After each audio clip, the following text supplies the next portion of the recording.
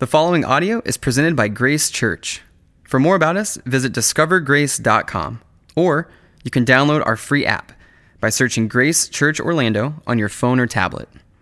Now, we hope you enjoy the message. How you doing, Grace? Good to see you guys. I'm so excited to be able to be here with you. I wasn't so excited to be introduced as the founding pastor because that's officially old. That's it.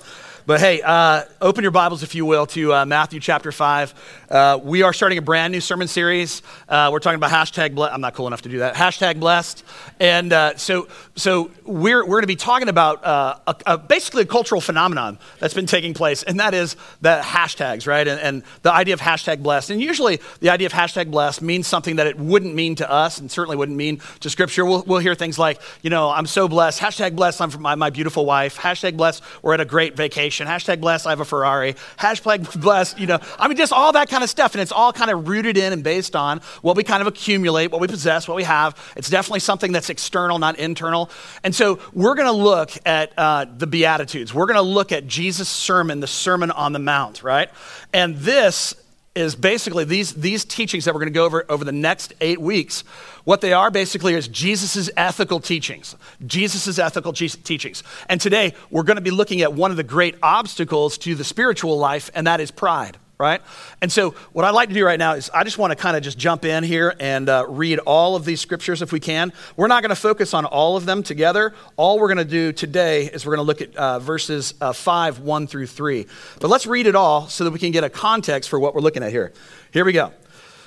Chapter 5, verse 1. Oh, by the way, I'm kind of reading out of the NIV here. You might have an ESV, so if you want to follow along exactly, it's not all that different, but if you want to follow along in the NIV, you can just read it up on the screen. Here we go. Now, when Jesus saw the crowds, he went up on a mountainside and sat down.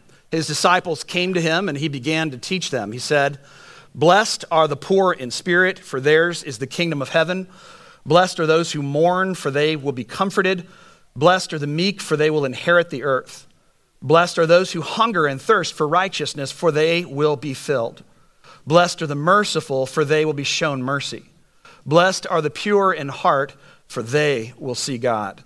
Blessed are the peacemakers, for they will be called children of God. Blessed are those who are persecuted because of righteousness, for theirs is the kingdom of heaven. Blessed are you when people insult you, persecute you, and falsely say all kinds of evil against you because of me. Rejoice and be glad, because great is your reward in heaven. For in the same way they persecuted the prophets who were before you." All right, well, let's go back to verse 1. We're going to be kind of running through this with a little bit of clarity, hopefully, to help us understand what we're talking about here. This is Jesus' sermon. This is the preeminent teaching that Jesus has on ethics in the Bible, okay? And so it starts with, in verse 1, it says, "Now, when Jesus saw the crowds." Who are these crowds? Who are these people that are following Jesus? He finds himself up on a mountain. We'll talk about that in a second, but if you'll just join me in chapter 4, so you can just go back one chapter here, and this is what it says in Matthew chapter 4, verse 23. Who are these people that are following Jesus? "Jesus went throughout Galilee, teaching in the synagogues, proclaiming the good news of the kingdom, and healing every disease and sickness among the people." So Jesus has basically done a series of miracles, and people are following him around now. They're basically just kind of groupies, if you will. They're following around. They're interested in him. They're not fully committed to who he is. They are interested in kind of the magic guy. Like, he can do some incredible things that nobody else can do. There are some disciples that are scattered in with this, but it says here that he was going throughout Galilee. Look at the two underlined words there, teaching and healing. Many months ago, I talked to the Orlando campus and I said, listen, our mission at Grace is to help people take their next step toward Christ. That's been the mission since day one. By the way, today, we celebrate 17 years of Grace. 17 years, yeah. God's been good. He's been faithful. And from the very beginning, helping people take their next steps toward Christ was our mission and is our mission. It's going to continue to be. But how we live that out is basically doing the same things that Jesus is doing.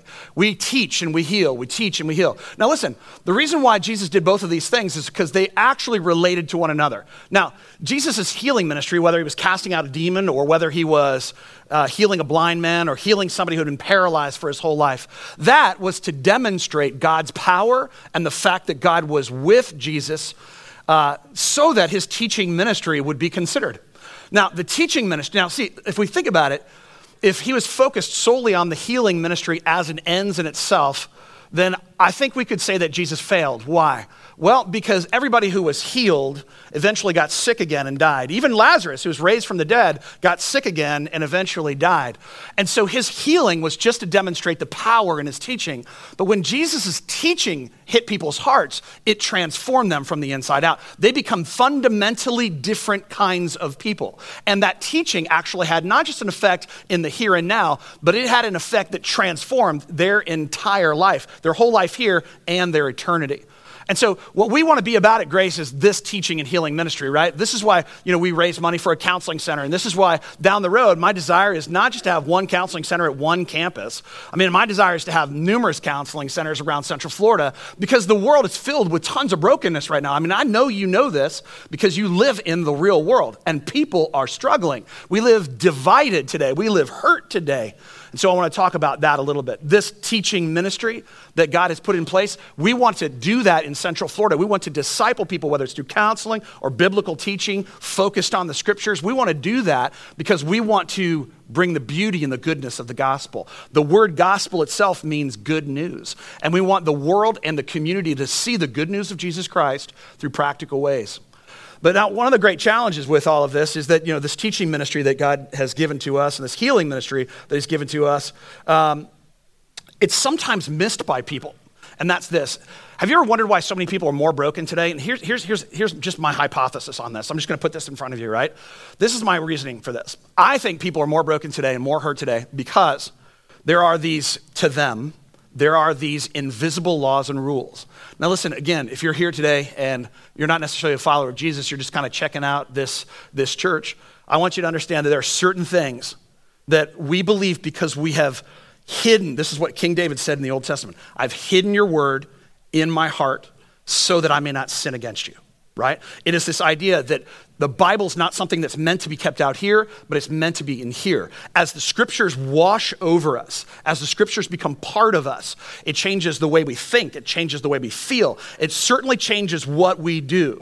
But if you're not aware of that, if you're not aware of God's principles, his laws, his ideas, what ends up happening is as you're making decisions, and this is kind of how we all live, we're just taking next steps. And as we're walking through life, sometimes what happens is that we just kind of hit an invisible wall. We don't even know it, but all of a sudden we feel terrible, we feel awful, we kind of get wrecked. Now, I have a hypothesis, and it's this, and don't hold me to the numbers because they're not scientific in any way. They're completely anecdotal, but I actually believe that probably somewhere in the 75 to 80% of the suffering that goes on in the world is suffering that is absolutely and completely avoidable. And about 20% of that, and again, numbers are just irrelevant, but 20% of that maybe is stuff that you're never just, like Jesus said, in this world, you will have trouble. You're going to have trouble because we live in a broken world, a fallen world, and it's just kind of messy. And so an example of that would be like you're sitting at an intersection one day and you're going along and life seems great. You're just taking steps in life. You're moving along. And all of a sudden, somebody just T-bones your car and your husband's gone. You T-bones your car, your wife is gone. That's nothing that you did. That's not your responsibility. It's just part of living in a broken, fallen world. And ultimately, you're going to suffer as a result of that. That's the 20%. We had something like that happen this week. We are part of We have basically 4 campuses, but one of them is like a missional campus. It's at Edgewood Boys and Girls Ranch. And there's a guy named Stuart Eldridge who's out there, and he's been out there for 38 years, and he's been the leader of it for quite some time now. Well, we were sitting in staff meeting, and all of a sudden, Grant, one of our pastors, comes up to me. He whispers in my ear, Stuart was out, he was trimming some trees that morning, and he's vigorous. This guy's like big guy. He's out there trimming some trees. He says, I feel a little bit bad. And so he just kind of walks to his wife and sees her for just a couple of minutes. He says, I feel really bad. And he just collapsed and he died right then. Like it was terrible. And that's the kind of suffering that's unavoidable. Like she and her 2 boys, they're going to grieve that for a long time. They're never going to be able to go, yeah, I don't remember that. They're always going to have the stain and the trouble that goes along with that. But there's 80%, I think, 80% of the decisions that we make in life can either lead to suffering or they can lead to blessing. C.S. Lewis, the great Oxford professor, said this: we never break God's laws. We don't. God's laws are immutable. That word means unchangeable, and enduring. We never break God's laws. We break ourselves over God's laws. So just like somebody who slams into a wall and the wall is not going to move, but you're going to get hurt. You're going to get wrecked. There are all kinds of things because people don't know the scriptures. They don't know boundaries. And when they cross those boundaries, what ends up happening is that they hurt and they don't know why. And so Jesus, he says, I'm going to be about teaching and healing. Like, I'm going to heal you because you're broken, you live in a fallen world. I'm going to fix you just for a little while. But I want the teaching to penetrate your heart so that you can be fixed permanently once and for all. Because here's what's going to happen. We're going to live in this life in such a way that we're going to kind of hit some of these walls. It's going to hurt. We're going to repent. We're going to move in a different direction. We're going to make choices. But there's so many who are completely blinded to these principles and where these walls are. So what ends up happening is people fall in pit after pit after pit. And the stain of that on their hearts and the stain of that in their souls, they carry it with them for all their life. And you know what I mean when I talk about a stain on the soul, right? I mean, you have that. All of us do. We've got something, and I'm not going to name it, but we've got something that we've carried it with us for a long time. We've got something that we did, and it's horrible. And we thought, if anybody ever knew it, man, nobody would care about me. They just pushed me right out of the church. Or maybe it wasn't you. It was something that was done to you a long time ago. And you've carried that stain forever. But one day that stain will be healed. We're going to talk about that in a little while. But right now it's kind of we're filled with brokenness. We're filled with that kind of suffering, struggle, and hardship and difficulty. But this is not what Jesus' teaching was about. Jesus' teaching was about helping us to be able to be blessed. Now, I know sometimes when you hear that, it might sound like some kind of like motivational speech or some kind of pop psychology. But actually, Jesus, when he was talking about this concept of blessedness, has a really deep root into it.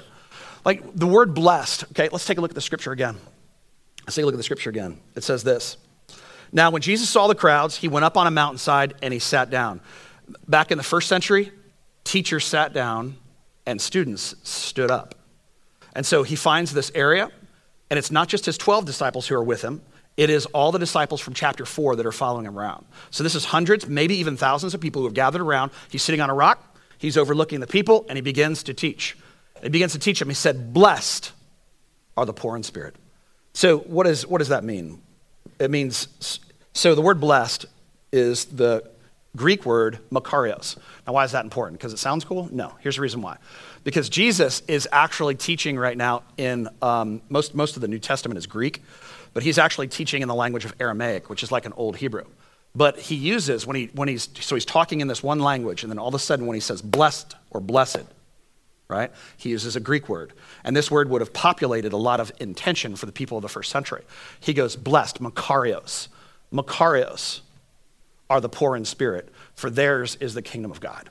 Right? So the word makarios actually, it deals with the ancient Greek gods. And it's really interesting that Jesus, being God himself, references false gods of the Greek world because he's taking what is broken in the universe and he's redeeming it. He's saying, listen, makarios, the idea that the Greek gods would have is that they would stir trouble up in the world and then they'd retreat to Mount Olympus and then they'd hang out. They were completely unaffected by all the problems and the suffering of the world. They were completely detached from it. So he's saying this, like, I'm going to give you blessedness. I'm going to give you bliss or happiness, the kind that is not affected by the world, that cannot be polluted by the world. I'm going to give you a kind of happiness, and in this series, what we're calling it is a forever happiness. We're calling it a forever happiness. I'm going to give you a forever happiness that will be untouchable by the circumstances that you live in. Now, that's a big promise that Jesus makes here, but the promise is that I'm going to give you a forever happiness. But when we think about that, we tend to think about forever happiness as starting when we die. Like when we're in heaven, that one day that's going to happen. But actually that forever happiness, the word blessed here is in the present tense. It's not a future thing, it is a current thing. I'm going to start blessing you right now by giving you a forever happiness that will go on and on and on, even into the new and next life. But this is the problem, isn't it? I mean, the problem is that we don't have a forever happiness. Like, we don't experience happiness in an ongoing way. It's transitory, it's here, it's there. It doesn't seem to actually last. So he says something that I think is very profound. He's like, I'm going to give you a happiness that endures forever and ever and ever and ever. And it's not something that's going to be future tense. It's something that's going to be right now. But here's the challenge. Like, for many of us, this is kind of what we're taught. And when I say this, you're going to go, oh yeah, this is definitely what we're taught in our world today, okay? So here's what we're taught. We're taught that in order to be blessed, in order to be happy in this world, we have to focus on the present moment. Like, our job is to basically focus on the here and now in such a way, watch this, in such a way that everything that comes along, we have to make sure we grab it and get it. Because if we don't, we're going to miss out on the game of life. I've got to make sure all my vacations are the right vacations. I've got to make sure that my kids act exactly the right way. My job, in order to be successful in this life in happiness terms, is to grab every single bit of this world and make it work for me. Be fully present in every moment. Now, there's nothing necessarily wrong with being fully present in every moment, but we're Christians. Like, this is not our only life. And so for us, there is not the frenetic need to go on the perfect vacation, to go to have the perfect car, to live in the perfect neighborhood. Why? Because we have forever. And so for us, the best part of our world, best part of our life is the eternal life that we have. Now that starts now. It's right now. Like, you are living your eternal life. We are in that right now. And so we don't need to be worried, because what happens for people is that they're constantly like, I need to be present in the moment. I need to make sure I grab every single bit of happiness this world has to offer. But at the end of the day, that actually doesn't work for us. It makes us less happy. Why? Because things are going to skate by. We're going to miss things. We're going to feel like we're not nearly as happy as everyone else. Have you ever noticed that in social media? People put out stuff on social media, and man, I tell you what, like, you watch Facebook or Instagram, man, everybody's having their best and most incredible life. And it's just not true. It's just not, it's a lie. I mean, we should just ever just put lie. Just like lie, just lie, just lie. I mean, because it's totally a lie. It's not true. It's not what reality is. And so for us, we have to recognize that our job is not to be fully present in this moment so that we can suck out every bit of happiness. Our job is to be happy. But look what it says here.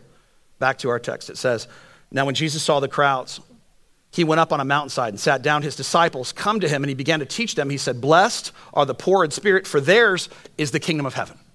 So he's saying this. He's saying, if you really want to be blessed in the present tense, you have to have a future hope. If you're going to be blessed in the present tense, you have to have a future hope. What does that mean? That means that one day, yours will be the kingdom of God. And here's how it works. Our job is not to be so present in this moment. Our job is to vision and to spend time imagining and spend time remembering that one day we're going to be in the kingdom of God with him. And that all of that stain and all that sorrow and all that pain that we've accumulated through life, one day we're going to be resurrected, and then we're going to be glorified. And that word glorified simply means that all that stain is once and for all taken away from us. And so we're going to be good. Those parts of you that have become almost like an identity, I don't know, I'm just always sad. Or I'm just a depressed person. I'm just afraid all the time. That's just who I am. I don't talk to other people because I'm not good at that. It's just almost as if these broken pieces of who we are became who we are. At the end of all things, which is the beginning of all new things, God heals it all. He transforms us. And so if our job right now is to simply look at the moment and say, I'm going to try to derive as much happiness out of this moment as I possibly can, we're going to be filled with anxiety because life just doesn't work out that way. But if our focus is long-term, and all the apostles had this focus, like if it's long-term, if it's the kingdom of God, it rebounds onto us right now, and it changes the way that we feel about the world. Makarios, blessed, bliss, happiness that lasts forever and ever and ever. So how does this work? Let me show you what this looks like. So just do a little thought experiment here for a moment. I won't ask you to raise your hands if you're having money problems, but just think about it. If you've ever had money problems in your life, I mean, Kelly and I had money problems when we first got married. We had like $60,000 in student loans, and we made about $8 an hour. And so that's a money problem, by the way. And so we've had money problems, we've had not money problems, we've gone through challenges like that. But imagine that one day somebody comes to you and says, hey, you've got a grandpa that you never knew about, and somebody did something funky way back when, and you got a grandpa that you don't know about, and he has no heirs, and he's leaving you $250 million, right? I mean, it's a good day. Like, that's legitimately a good day, right? You're going to go, fantastic, that's great. Now, here's the thing. How many of you with your money problems today would be worried if you knew that in 2 months you were going to get that $250 million? The answer would be none of us. We'd be good. Why? Because we know it's going to be fixed. Because we know that the blessing far outpaces the curse. And that's exactly what the kingdom of God does for us. Our emphasis can't be in the here and now, because this right here is not our blessing. This is what we're going to experience, little bits of blessing, foreshadowings, glimpses, but it's the beginning of a forever happiness that one day, when we see Jesus face to face, will completely heal our hearts, minds, and souls. Makarios, it means blessed. And it translates into bliss. It is a forever happiness. Jesus says, forever happy are the poor in spirit, for theirs are the kingdom of God. He says, forever happy are the poor in spirit, for theirs is the kingdom of God. But who are these forever happy? Like, what is this? Well, he calls them poor in spirit, right? Poor in spirit. So let's just say at the very beginning here that poor in spirit has absolutely nothing to do with money. It just has nothing to do with money. It has to do with a condition of the heart, right? Poor in spirit, somebody who is humble, somebody who, and poor in spirit doesn't mean somebody who walks around going, I'm just a terrible person, I'm awful. In fact, we're going to learn in just a second that that's actually not the path that God has for us. Our heads are not to be down all the time, looking at the ground going, man, I'm just a terrible, awful person. That's not what God wants for us. So what I want to do is, if poor in spirit is the opposite of pride, I want to describe what pride looks like. And you go, well, I know what pride looks like, partially. We know what the obvious pride looks like. The obvious form of pride is self-exaltation. It's the person that you know in your life that you just don't like a whole lot because they're all about themselves, no matter what. Everything seems to rebound onto them, kind of like LeBron James. And come on, that was good. Man, okay. So just somebody who makes it all about themselves in that moment, right? That's just kind of what, we know that person. That's kind of pride, self-exaltation is easy to spot. But here's the tricky one, and this is the one that actually looks a little bit more like weakness than sin, and it is self-condemnation. Self-condemnation is a form of pride. Self-condemnation is the same form of pride as self-exaltation in the sense that both of them declare something about ourselves that God did not declare. We take on an identity about who we are that God contradicts, right? And we're going to look at that in a second. So, years ago, when my wife and I first got married, we lived in College Park. We lived on a third-floor condominium on the golf course in Dubs Dread Golf Course. The rent was $450 a month. Man, that's good times. And we were kind of hanging out up there. And I would go out there in the mornings, and I would read my Bible because I'm holy. And I just kind of I'm just reading and reading and reading. But I'd watch these guys as they're kind of going down the what do you call that? There you go, the fairway. And so I'm a huge sports guy, as you can tell. So here they are. They tee the ball up, man. They just and they hit it, and it's awesome. I mean, they'll get right up on the green. They're amazing. That was an amazing hit. And then they're up there on the green, and they're putting, and they'll 7-putt the thing. It's just it took me one shot to get here, but it's almost like they have no motor control at all. They're just kind of. And the ball just goes somewhere really random and weird, right?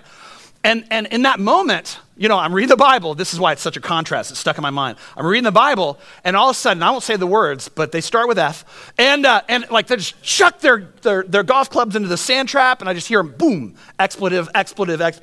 Guy after guy is trying to comfort the other guy. I'm like, this is encouraging to you guys? This is relaxing to you?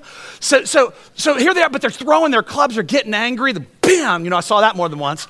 And here's what's going on. It looks like self-condemnation because they're going, I stink. Why didn't I mind it better? Here's the reason why. When they hit that original shot, they thought it was just like Tiger Woods. See, I have a suspicion about golf. I think it's like crack. I think you get the first one for free. They're like, try it. It's good. It's all right?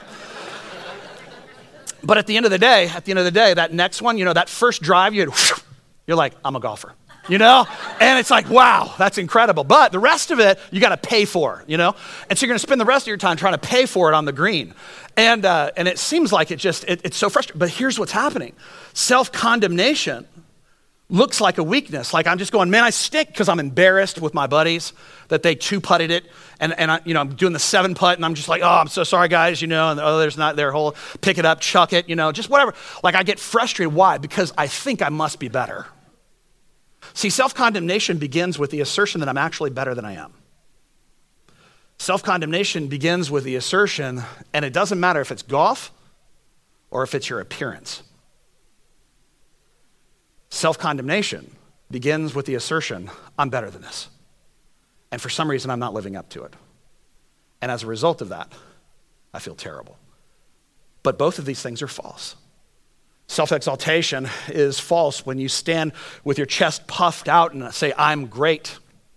You're standing in the presence of an almighty God who is truly great. And when you're self-condemning, you're looking at yourself and you're saying, I'm not worth it. Some of you have this voice in your head, and she or he has been with you for your whole life. Because you're gonna fall into one of these two categories naturally. You're gonna fall into the category of self-exaltation. For you, confidence is not a problem. Too much confidence is the problem.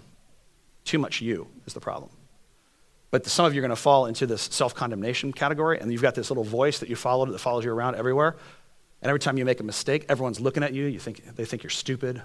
What's wrong with you? Why can't you ever do anything right? And she just screams this in your head.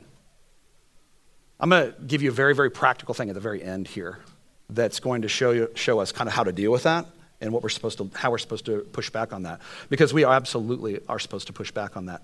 Blessed are the poor in spirit, for theirs is the kingdom of heaven. We hold the kingdom of heaven as preeminent, and that has a rebounding effect on us. All of a sudden now me looking at the kingdom of God and saying, God, I love you, I'm for you, and I can't wait to be with you. That pulls us into that direction, right? Versus a mindset that says, hey, I'm all about right now. I'm all about just the here and now. And as a result, I find myself filled with anxiety. Blessed are the poor in spirit, for theirs is the kingdom of God. But being poor in spirit is based upon the idea that we're not prideful, that we're filled with a kind of teachability. So I want to give you a case illustration right now in the Bible, an example of this, like two men who are good examples, one of good humility, being poor in spirit, and one of self-exaltation. All right, up on the screen, Luke chapter 18, verses 10 through 14. We'll read these things. Two men went up to, this is Jesus, by the way, telling the story. Two men went up to the temple to pray, and the Pharisee and a tax collector, right? The Pharisee stood by himself and prayed. Now listen, the Pharisee would actually find the place in which he could be seen by everybody. He would raise his hands up and he would pray prayers like this, because he's wearing a big giant robe, a wonderful hat, phylacteries, which are like little, tassels that were all over the place, right? They symbolized holiness. The Pharisee stood by himself and said, God, I thank you that I'm not like other people. By the way, the translation here, ladies, in some of this actually includes woman in here. So I'll do it with that, okay? The Pharisee stood by himself and prayed, God, I thank you that I'm not a woman, right?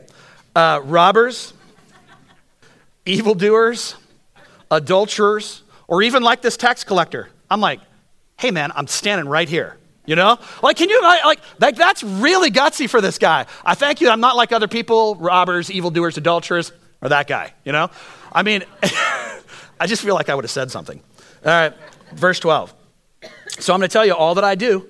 I fast twice a week. I give a tenth of all that I get. But the tax collector stood at a distance. He's kind of over here in the corner. He didn't take the preeminent spot. He would not even look up to heaven, but he beat his breast and said, God, have mercy on me, because I'm a sinner. That's being poor in spirit.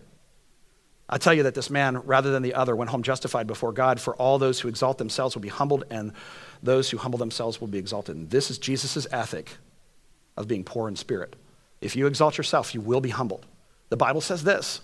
It says that pride's not even it's not a weakness. It's actually the antithesis of the gospel. God opposes the proud, the Bible says. That means that he's actually going to put obstacles in your way if you walk with a prideful heart. And a prideful heart is a heart that's independent of God, a heart that believes that he's got self-sufficiency, a heart that says, I'm not a robber, I'm not an evildoer, I'm not an adulterer. I was having a conversation with a guy that I know, that I frequent a place, and he was there, and I go to the same restaurants around town all the time because I want to get to know people who are lost people, because I spend time with Christians a lot. And so there's a hotel in Winter Park that I go to where I actually do my messages. I don't do them in my office at the building. So I'll just sit there in the lobby, and I'll have, it's awesome because I'll have waiter after waiter, manager after manager. They'll sit down because they saw me just sitting there for 6, 8, 9 months. I've been doing it now for like 5 years. So I know all the people. I'm literally the pastor for the Alphon Hotel. Yeah. And so they'll come and they'll sit down, and I'll talk about their marriages. We'll talk about life. And I get free food. It's awesome. It's really really, really good thing. So one of the guys sat down next to me the other day, and he said, preacher, because he's not a Christian. He goes, preacher, what are you preaching on this weekend? And I said, well, we're talking about pride. He goes, oh, that's awesome. I got that one licked. I was like, cool. And I said, so tell me more about that. Tell me how that works for you. And he goes, I try to do good to other people. And I'm like, that's a good start. That's a great start. He goes, I've never killed anyone. I'm like, it's a really low standard, bro. I'm like, that's pretty much all of us here, But the self-sufficient person, that's what they think. We look at this guy and we think, who would say, I'm not a robber, an evildoer, an adulterer, I'm not a murderer? Everybody today. Like today, people would look at this and go, hey, the standard's super low, and I'm killing it. I'm doing great. The prideful person is self-exalting because they believe they actually fulfill the requirements.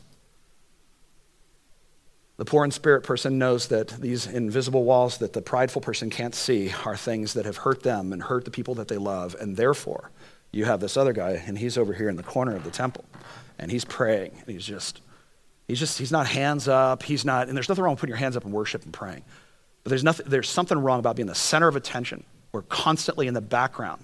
Right? So here's this guy, and he's just in the background in the corner, and he's praying, and he's like, God, I know I've sinned. He's a tax collector. We don't even like tax collectors today. In the first century, if you were a tax collector, you basically had the power of Rome to throw someone in jail. So you could take taxes from people legitimately that Rome said that they had to pay, and then you could extort more money, and if they didn't pay you, that's why everybody hated them. So somehow in this story, you've got this tax collector, and he's in the background going, I know I'm not a good guy. Like, I know I'm a wreck. I know that I'm a sinner. And as a result of that, he looks to heaven. And in verse 14, when it says, I tell you that this man, rather than the other, went home justified before God, in the first century, that was a shocking twist. Because everybody looked at Pharisees and said, these guys are holy. Pharisees were really rich, and therefore rich people, are blessed by God, and therefore, #blessed, they've got it all together. It's got it all right. And so when he switches it here, he says, for all who exalt themselves will be humbled, and those who humble themselves will be exalted. See, if you're going to live a forever happiness, one that's going to last forever, then you have to walk humbly. Think about all the ways in which pride have destroyed people in the world. Prideful people have done things that have been ultra destructive to our world. And sometimes we've been those people. Humility allows us to walk through life and around obstacle after obstacle after obstacle so that we don't have to live broken all the time. It's an example to the world around us. So, blessed are the poor in spirit, for theirs is the kingdom of heaven. Blessed are the poor in spirit, for theirs is the kingdom of heaven. What do people who are poor in spirit look like? All right, just 4 things real quick here. We're going to run through them real quick. 1, people who are poor in spirit are teachable. Teachable people. That means that you have to look, when you look at the scriptures, Christian, when you look at the scriptures, you have to look at that. And there are things in the Bible that you're not going to like. I'm telling you right now, especially if you're new to this, by the way. There are going to be some things that you read in the Bible and you're going to go, whoa, hold on a second. That doesn't sound right. But for us, the scriptures actually are an authority over us. And what does that mean? It means that when I look at the scriptures and I go, here's my life, and it doesn't match up with what the Bible teaches, I'm the one that's wrong. And as a result, I've got to conform myself to it so that, watch this, so that my job, which is being an image bearer of God, like I'm created in his image, to be more like him, I have to let the scriptures wash my broken heart. I have to let the scriptures wash my rebellious heart. I have to let the scriptures wash things that I've been trained in my whole life by the world to undo some of those things. And the only way to do that is to be teachable. See, the Pharisee wasn't teachable. He didn't like the fact that anyone else could come or approach his righteousness. That's why he pushed people down. I'm not a sinner. These guys are sinners. Number 2, people who are poor in spirit don't take God for granted. Here's this tax collector who everyone hates. He stood at a distance in the temple from the Pharisee. He didn't take a preeminent spot. He just stood in the corner. And he's like, if I can just hear from God, if I can just talk to God, he can just hear my words. Number 3, people who are poor in spirit are aware of their needs. He didn't even look up to heaven. He just, God, I don't know what to do. I need you to fill me. I need you to forgive me. And that's what it looks like to be poor in spirit. Number 4, people who are poor in spirit know where their help comes from, because the Pharisee looked to himself for his righteousness, and the tax collector looked to God for his righteousness. And there's where they're going to land the plane. This is how it ends. It says here, for theirs is the kingdom of heaven. Who is the theirs? For the poor in spirit. The poor in spirit is a byproduct of a relationship with Jesus. It's also something that must be cultivated. It's like a spiritual gift. You've been given something by God that is uniquely you, but you also have to train yourself to use it well for it to make its maximum impact, okay? So I want to talk about a practice in how to be poor in spirit. This is just something that helped me so much in my life. Quick story. There's a guy named Martin Luther in the Reformation. He actually started the Reformation. He was a Catholic priest. Luther had a, like I'm first name with him. Martin, my buddy. Luther had a overactive conscience.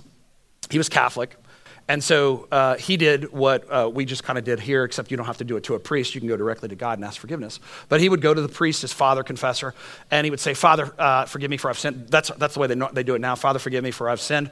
They didn't have that same language in the days of Luther, but the same concept. Father, forgive me for I've sinned. And he goes, "All right, well, tell me your sins." And then he would confess his sins to him. He says, "I was lustful. I coveted my brother's intellect. I struggled with feeling lazy," and he would just lay out all of these things, just lay them all out. And he'd go, "Hey, listen, Luther, here's the thing. If you confess your sins, he is faithful and just to forgive you your sins and to cleanse you from all unrighteousness." And he goes, "Thank you." And he comes out and he's walking out of the abbey and he has a lustful thought and he runs back in really quick, right? And he says, "Father, forgive me for I've sinned." And they're like, "That fast, huh? Okay." So remember, if you confess your sins, he is faithful and just to forgive you your sins and cleanse you from all unrighteousness. He leaves. Again, he did this over and over and over and just constantly coming back. And finally, his father confessor's like, "Luther, I've got more to do than you," right? Like, I've got other things. So here's you have a grace problem. See, Luther believed that if he died in sin, that he would actually, he would go to hell. And so every time he sinned, he would run back. And he says, "Listen, you have forgotten the grace of God, the goodness of the grace of God."